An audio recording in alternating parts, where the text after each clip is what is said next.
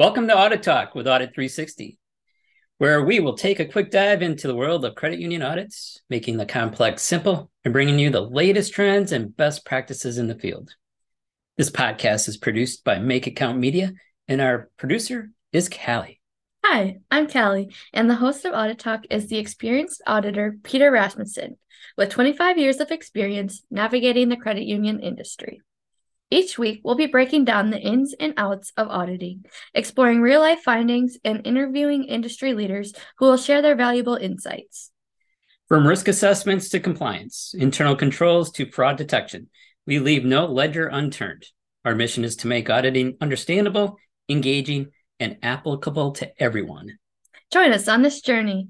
Whether you're commuting, working out, or sipping your favorite beverage, Audit Talk is your go-to source for all things auditing. Stay tuned for a blend of expertise, humor, and aha moments. This is Audit Talk, where knowledge is your strongest asset. Let's get started. Thank you, Peter. It's great to be here again. Today we have a crucial topic to discuss: the importance of accounts payable function, the accounts payable approval process, and the 1099 NEC form. Kelly, before we start, we said we would have some humor to these podcasts. So the first joke: why are the auditors so cool, calm, and collected? Why? They have strong internal controls. Oh, good one. All right, back to accounts payable. These might seem like routine aspects of business operations, but they play a vital role in maintaining financial health and compliance for a credit union. Let's start with accounts payable. Peter, why is it essential for credit unions to have a robust accounts payable system? I'll start right in with the accounts payable fraud, also known as AP fraud. It's among the most abundant and damaging of frauds that affect businesses of all sizes. It's also among the easiest frauds to perpetrate, since most of the money leaving a company legitimately goes through the accounts payable function. Many of the red flags for accounts payable fraud are the same as red flags for any other type of fraud. For example, if you notice employees living behind their means, not taking vacations, withholding information, engaging in reckless behavior, it's wise to investigate further. Now, I know reckless behavior is a bit subjective. Like, I wouldn't jump out of a perfectly good airplane like some people. I have, and I would definitely go skydiving again. Oh boy. One area that is not included in the minimum procedures of the NCUA's Supervisory Committee audit is a master vendor file audit. From an audit standpoint, this is one area that I think should be included in the procedures, but is not. I would recommend that the credit union, on their own, review their master vendor file periodically for several reasons. One, just from an efficiency standpoint, is to remove vendors that are no longer used, or at least change the status of these vendors to inactive. Another reason is to look for red flags, such as vendors that don't seem familiar, large payments to one vendor, or increases in payments to one vendor without corresponding increases in goods or services. We'd also want to look at the vendor contact information. Is it up to date? Are we sending the invoice to the correct address? Do we have a W-9 on file, etc.? Yeah, we for sure have to watch out for those red flags. A W-9 form you mentioned? What's that? The W-9 form is used to provide your correct taxpayer identification number to the person who is required to file an information return with the IRS. For example, I would complete a W-9 and send to my client so that they could use the information to file a 1099 NEC with the IRS and issue a 1099 NEC to me. Not to dig too deep, but there are also a 1099 miscellaneous, which would be issued to different parties than on the 1099 NEC. All right, I heard you say the 1099 NEC form quite a few times. Could you explain what that form is and why it's important for credit unions? Certainly, Callie. The 1099 NEC form is used to report non-employee compensation, including payments to independent contractors, like me, who are not organized as a C Corp or S Corp, or other individuals. For example, the credit union may have a lawnmower, a landscaper, snowplower, window washing, even attorneys, depending on how they are organized, that are required to receive a 1099 NEC. These are required to be filed and sent by January 31st of each year. Oh, so your client should be sending this form to you? Absolutely. All right, so why is this form critical? The IRS requires businesses, including credit unions, to report payments exceeding $600 made to non-employees during the tax year using the 1099 NEC or 1099 miscellaneous form. Failing to do so can lead to penalties and legal consequences.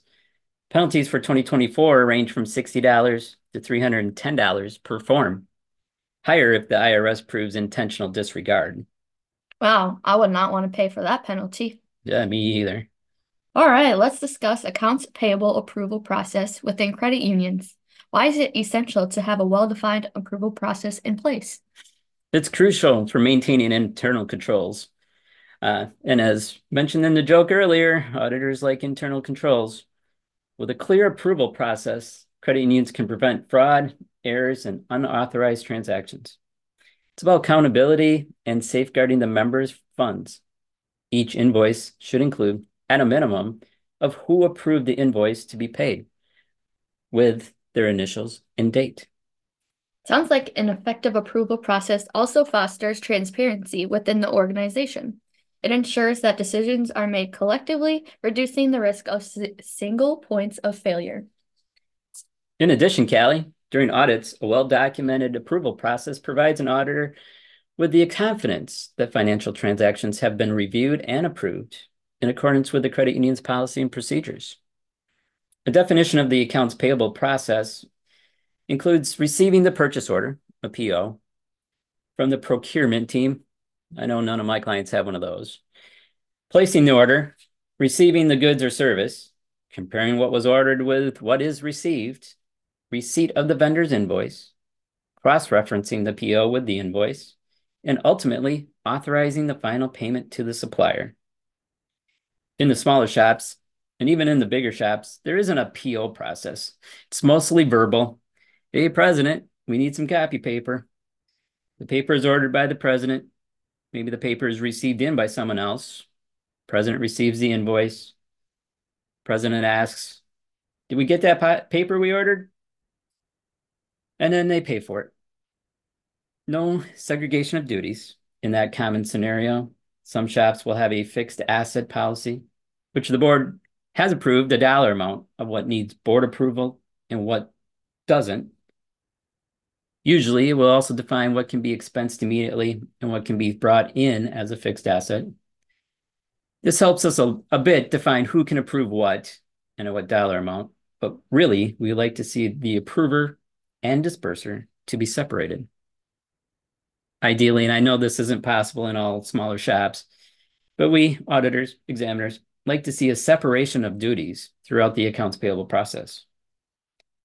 To sum it all up, whether it's managing the accounts payable function, handling the 1099 NEC miscellaneous reporting, or establishing a robust approval process, credit unions should consider these aspects to maintain financial health, compliance, and trust. That's right. These may seem like routine processes, but they form the foundation of a strong and resilient credit union.